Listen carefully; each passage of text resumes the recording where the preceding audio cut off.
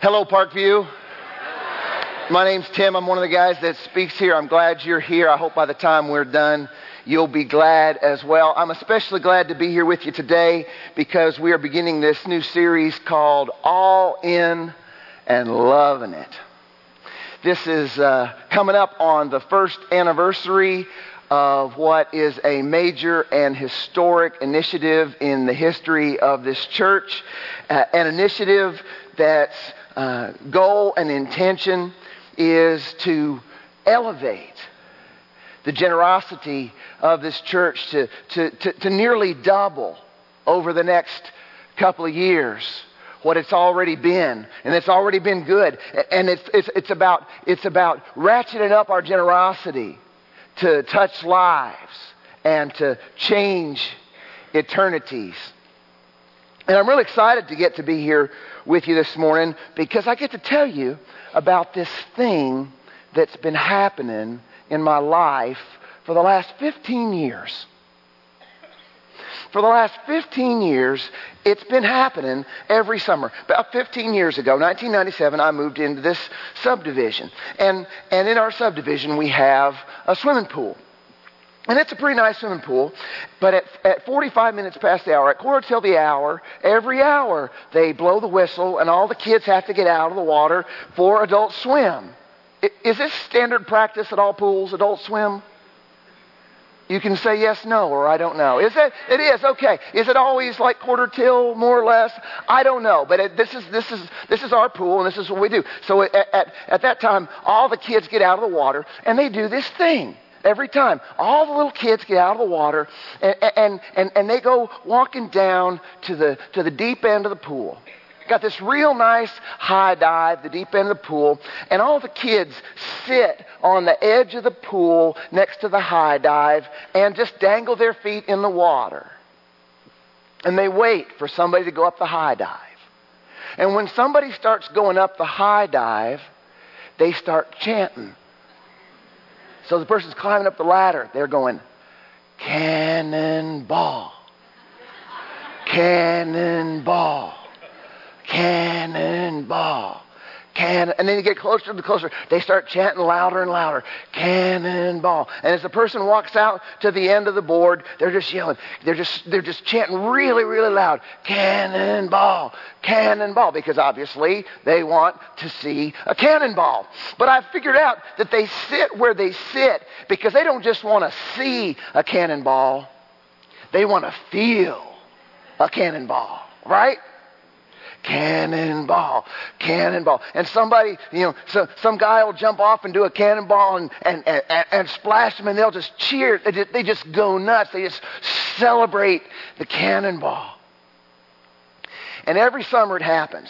At some point in the summer, they'll be sitting there chanting, and some, let's just say large man, will be ascending the ladder. Where I come from, we just call him a big old boy. So this big old boy be climbing the ladder. And when they see a big old boy going up the ladder, they start chanting even louder. It's like, cannonball, cannonball. And the big guys walking out, the big old boys out there, and they're just practically going nuts. And he'll just do a cannonball, and he'll lay out, and he'll splash them. And the bigger the splash, he'll splash them like a big old boy's cannonball only can splash them. And they'll just go crazy and just cheer with glee. Cannonball. This series was intended to help with this whole thing called Cannonball. Because we all know something about this. At this time last year,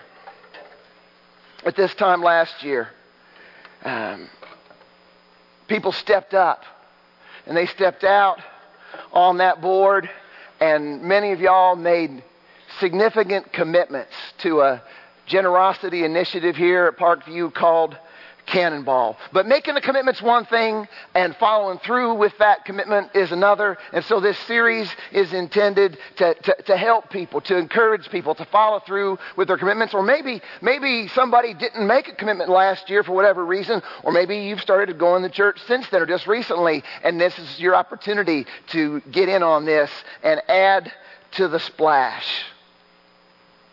So with that in mind, with Cannonball in mind, I'd like to tell you my favorite story about my favorite character from all the Bible. And if you don't mind me saying, I know pretty much all the characters in the Bible because as I've shared with you before, when I've spoken in the past, as I've shared with you before, when I was young, I had a drug problem. My parents drugged me to church. They drugged me to church on Sunday morning. They drugged me to church on Sunday night. They drugged me to church Wednesday night. They drugged me to church. Every time the doors open, my parents drugged me there. And being in church so often like I was, I pretty much heard all the stories about all the characters in the Bible. And my favorite character was always David. Now, I know I'm supposed to say that my favorite stories, my favorite character was Jesus. And please don't misunderstand me. I love my Savior. His love for me is the fundamental fact of my existence. Without Him, I have nothing. Without Him, I am nothing. He is all I need. And many times in my life, He's been all I've got. And that's okay. I love my Jesus. But for whatever reason, the stories of David always inspired me more as a kid. For some reason, just captured my imagination. You know, I was a kind of a puny, scrawny little kid, which I know shocks you. I was kind of a puny, scrawny kid, and so obviously I love the story of David and Goliath, you know, where the little guy wins. Everybody loves that story. But that's not the story I'm here to tell you today. I love that story, but I love this one even more. Here's the background on this story. Let me set the stage on what's going on in David's life. It's coming towards the end of David's reign as king. In fact, it's coming up on kind of the twilight years of his life. And he's addressing his people. And here's what he says. Then King David said, "My son Solomon, whom God has chosen to be the next king of Israel, is still young and inexperienced. The work ahead of him is enormous, for the temple he will build is not just another building. It is for the Lord God Himself. Using every resource at my command, I have gathered as much as I could for building the temple of my God. Now there is enough gold, silver, bronze, iron, and wood, as well as great quantities of onyx, other precious stones, costly jewels, and all kinds of fine stone and marble." All right? So there's this collection that's being taken up for the building of the temple. But notice what he says. He says, this is not just another building. This is for the Lord God Himself. And that is big time. And then I love how he talks about the temple. He calls the temple, he calls it the temple of my God. That's such a, and he didn't mean it like mine and not yours. He means it's just a deeply personal thing to him. The temple of my God. So that's what's going on. And then here's what he says next. "And now because of my devotion to the temple of my God, the temple of my God, I'm given all of my own private treasures of gold and silver to help in the construction. I'm donating more than 112 tons of gold from Ophir and over 262 tons of refined silver to be used for overlaying the walls of the buildings and for the other gold and silver work to be done by the craftsmen." Now notice here, this is an awesome part of this story. Notice he says this is from his own private treasures. What that means is this is coming out of his retirement. This is coming out of David's 401k. That's what he's dipping into. And look what he comes out with. 112 tons of gold and 262 tons of silver. Now, come on now, work with me. This is not just a story in the Bible. This really happened. That's a lot of gold. That's a lot of silver. I was thinking about this, and I got to wondering how much that would be in 2012 dollars. So I did some calculating on that. 16 ounces in a pound, 2,000 pounds in a ton. Gold yesterday morning was at $1,691 an ounce. So in 2012 dollars, the gold alone would have been a donation of over $6 billion. I know, right? And with silver being what it is, that'd be another $260 million on top of that. So don't miss this. This is an awesome story because this guy, out of his dedication for the temple of his God, out of his dedication to God, is given well over $6 billion. And really what this is, he's given away the money that he had saved up for his kids and grandkids' inheritance. Do you ever see one of those bumper stickers on like the back of a Winnebago or some real nice RV that says, "We're spending our kids' inheritance"? You ever see that? I can't imagine as David's making this major announcement of what he's given away out of his kids' inheritance, that his kids are over here on the side going, "No, Dad. No, Grandpa. Ixnay on the Interosity J, okay?" Man, that had to be just a kind of difficult moment for them. But man, his generosity just inspires me. I love that part of the story. But that's not my favorite part. Continuing on. David speaking, he says, "Now then, who will follow my example? Who is willing to give offerings to the Lord today?" Then the leaders of the tribes of Israel, the generals and captains of the army, and the kings and administrative officers all gave willingly. For the construction of the temple of God, they gave almost 188 tons of gold, 10,000 gold coins, 375 tons of silver, 675 tons of bronze, about 3,750 tons of iron. They also contributed numerous precious stones, which were deposited in the treasury of the house of the Lord. I love this part of the story because it shows us that generosity is contagious. It's contagious. We were doing a generosity initiative at my home church a few years ago, and my oldest son was just heading into his freshman year of college. And we were doing a generosity initiative. It's very similar to your all's, and it was a 2-year deal. And I asked my son what he had committed, and Andrew said $1,508. And I said, "Son, why $1,508? He said, "Well, Dad, I went into the guitar store that day." He's a guitarist. He's a pretty accomplished guitarist. He loves playing guitar. He says, "I went into the guitar store the other day and I saw this guitar. I just fell in love with it. And I had to have that guitar. And I took my guitar back in there and I said, if I traded you the guitar I have now, how much would I have to give you to get that guitar?"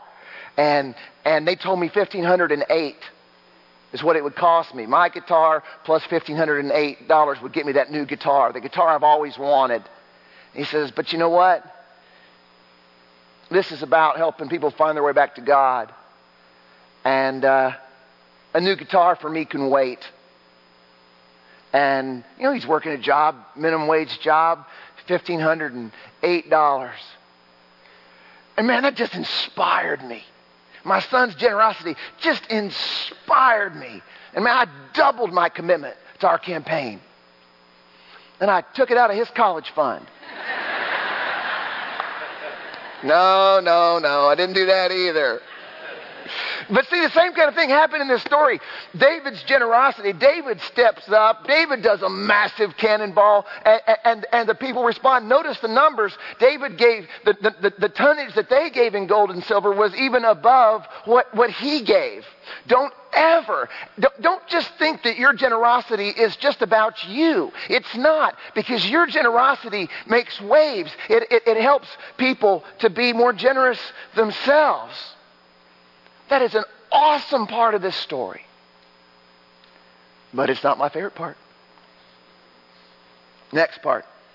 The people rejoiced over the offerings, for they had given freely and wholeheartedly to the Lord. And King David was filled with joy. Man, the Bible says that God loves a cheerful giver. And then this is just like a whole nation. This is just like tens of thousands, maybe hundreds of thousands, maybe millions of people who were just absolutely juiced about this generosity thing.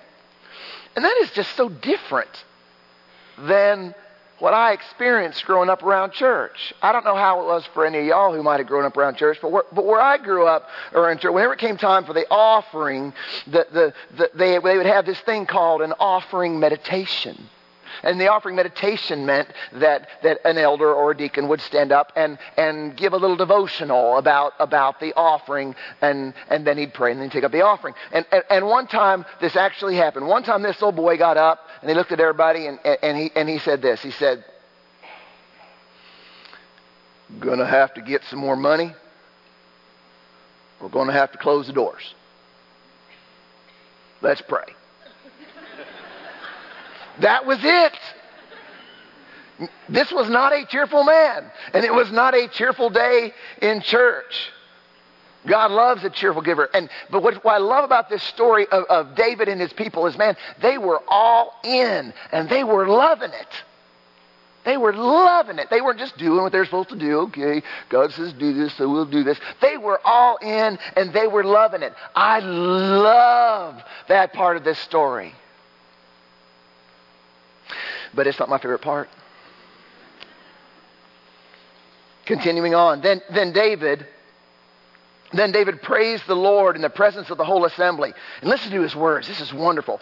"O Lord, the God of our ancestor Israel, may you be praised forever and ever. Yours, O Lord, is the greatness, the power, the glory, the victory, and the majesty. Everything in the heavens and on earth is yours, O Lord, and this is your kingdom. We adore you as the one who is over all things. Riches and honor come from you alone, for you rule over everything. Oh, our God, we thank you and praise your glorious name." I mean, I love this. You just hear the passion, and David's a songwriter, and you can almost hear this. I wonder if he didn't happen to sing those words. Those just really inspire me. Just the meter and the intensity of those words just pump me up. I love that part of the story. But it's not my favorite part.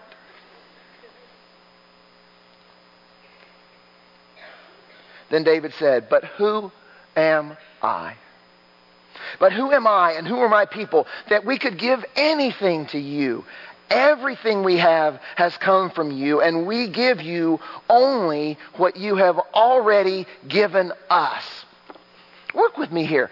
Guy just gives over $6 billion, and the people give even more than that. There's a collected offering that day of somewhere at least $15 billion. That's a good day at church, I'm saying.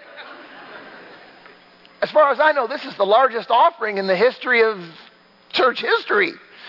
And the guy who leads in this says, "But who am I? And who are we that we could give anything to you, Lord? It ain't nothing. Everything we have comes from you. We give you only what you have already given us." Don't miss that. We give you only what you have already given us. That's my favorite part. And I'll tell you why. You're glad I finally got to it, weren't you? Listen now. You not only cannot outgive God, you can't actually give to God. You can only give back. I'm going to say it again. You can't outgive God. You can't actually even give to God. David knew you could only give back. Which is amazing for David, because David is such an amazing person. I mean, goodness gracious, he was an accomplished herdsman. He was a world-class musician. He was a singer-songwriter. He was an artist. He was a mighty warrior. He was a masterful statesman. He was a military strategist in all these areas of his life. He was a leader. It was amazing. In all these different areas of his life, he was the cream of the crop of the entire world. He was the greatest king his nation had ever had or would ever had. And that's the guy who says, "Well, who am I? I ain't nobody to be giving to the Lord like this. See, David knew that everything he had, the only reason he had anything good in his life was because the Lord had given it to him. And then on top of it, y'all, if you know David's story, you know that David not only had good things in his life, he had some bad things in his life. David was an adulterer, and David was a murderer. Now think about that. Adulterer and murderer. Anybody in the house today who is both an adulterer and a murderer? We do have security available. But and believe me, in a room this size, I know that there are folks today, and you're suffering because there's something in your past, something that you did, and you feel like it's the worst thing in the world, and you feel ashamed, and you wonder if God could ever forgive you. If you ever wonder if God could ever forgive you, God had forgiven David, who was an adulterer and a murderer. Can you top that? Do your sins top adultery and murder? Premeditated, both of them. He knew the forgiveness and the mercy and the grace and the compassion of the Lord. And that's what helped him to say, man, who am I? Who am I to give anything to you? I'm here to talk to you today about this cannonball thing and to tell you this story because we got to keep something in mind all the way through Cannonball. See, there's this one little word, this one little four-letter word that will always be hanging around our hearts, telling us to not follow through with the commitments that we made, or telling us, if we've not made a commitment yet, not to make a commitment.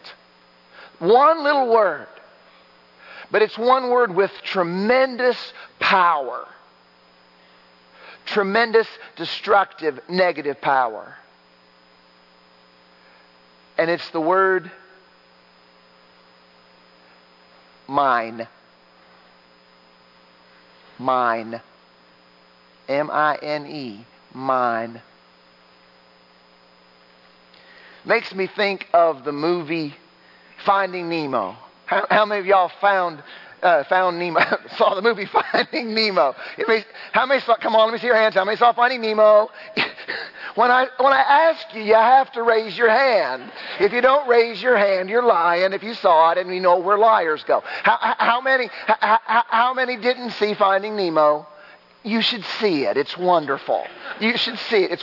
Go rent it today. It's a good movie. But this thing makes me think of my favorite part from my favorite group of characters in the movie Finding Nemo. Their beaks are stuck in the mast stuck in that sail, and they're still saying it. Mine, mine, mine, mine, mine, mine, mine, mine. That's so funny. But you know what the truth is? The truth is that we've all got seagulls in our souls. I do. Don't you? And as we go through Cannonball together, those seagulls will always be there trying to get us to say the one word that can stop our generosity.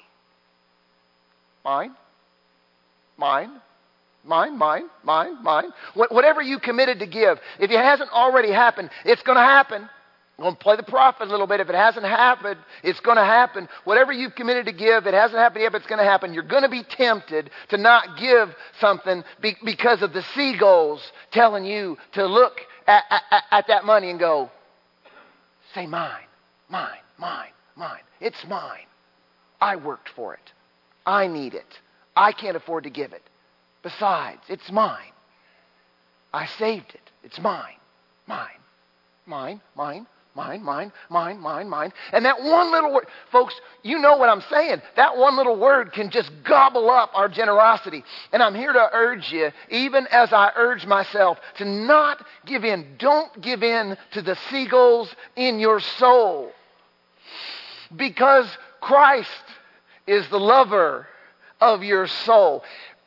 remember that He had it all, and He gave it all up for you. He gave it all up for me. He never looked at what He had and went, mine, mine, mine, mine, mine. He didn't do that. He gave all He had for us. Folks, let's be reminded. We have nothing without Him. We are nothing without Him. Everything we are that's good and everything that is good that we have comes from Him. Financially, He's given some of us a lot, and some of us not a lot, and most of us somewhere in between. But He has given each and every one of us enough to make waves for Him, to make waves against hunger, to make waves against poverty, to make waves against sex slavery and sex trafficking, to make waves against the aborting of unwanted babies, to make waves against addictions, to make waves against hopelessness in the inner city and in the suburbs, to make waves locally and globally, to make waves even against the gates of hell itself. And Jesus and all of heaven right now are sitting on the edge of the pool in the deep end. And I can hear them chanting, cannonball, cannonball, cannonball. That's right. And I know they're chanting it because look what it says in Luke 15:10. Jesus said this. This is Jesus speaking Himself. He says, there is rejoicing in the presence of the angels of God over one sinner who repents. And one of the most profound truths that I know and that I want to remind you here at nearing the 1 year point of Cannonball is you can't make God love you more and you can't make God love you less. But you can make Him cheer. Let's be really clear. He will never love you more than He does at this moment right now. And He will never love you less than He does at this moment right now. He will never love you more and He will never love you less. You can't make Him love you more or less. But you can still make Him cheer when your generosity is used by Him to heal hearts and change eternity. Can you hear it? Can you hear it this morning? All of heaven, the Father, the Son, the Holy Spirit, and all the heavenly hosts are sitting on the side of the deep end, just next to the high dive. And they're looking at you as you go up the ladder. And they're chanting, cannonball, cannonball, cannonball. And the good news is you don't have to be a big old boy to make a splash. You just need to be all in. And to be all in, you just say what David said. Who am I that I could give anything to you, Lord? Everything I have comes from you, and I give you only what you have given me. Cannonball. Cannonball. Cannonball. Let's pray. God help us. It's hard. I know as soon as we talk at all about money, people get nervous and start sweating and start looking for the exit doors or whatever. But I know there's other people here this morning who are hurting Not just hurting financially, but hurting emotionally and relationally and physically. And maybe the pain is so intense that they couldn't even hear this morning because it just didn't feel like what they needed to hear. And I pray right now through the power of your Holy Spirit, the same Holy Spirit that has called this church to Cannonball, by the power of that same Holy Spirit, will you comfort the afflicted? Right now where you sit, in the silence of your own heart, maybe you need to say, Lord, comfort me, I'm afflicted. And Lord, we thank you. We thank you that you have called us to be all in. We're not sorry you called us to be all in. We thank you. And help us to be all in and loving it for your kingdom, your glory, your honor. In Jesus' name, we pray.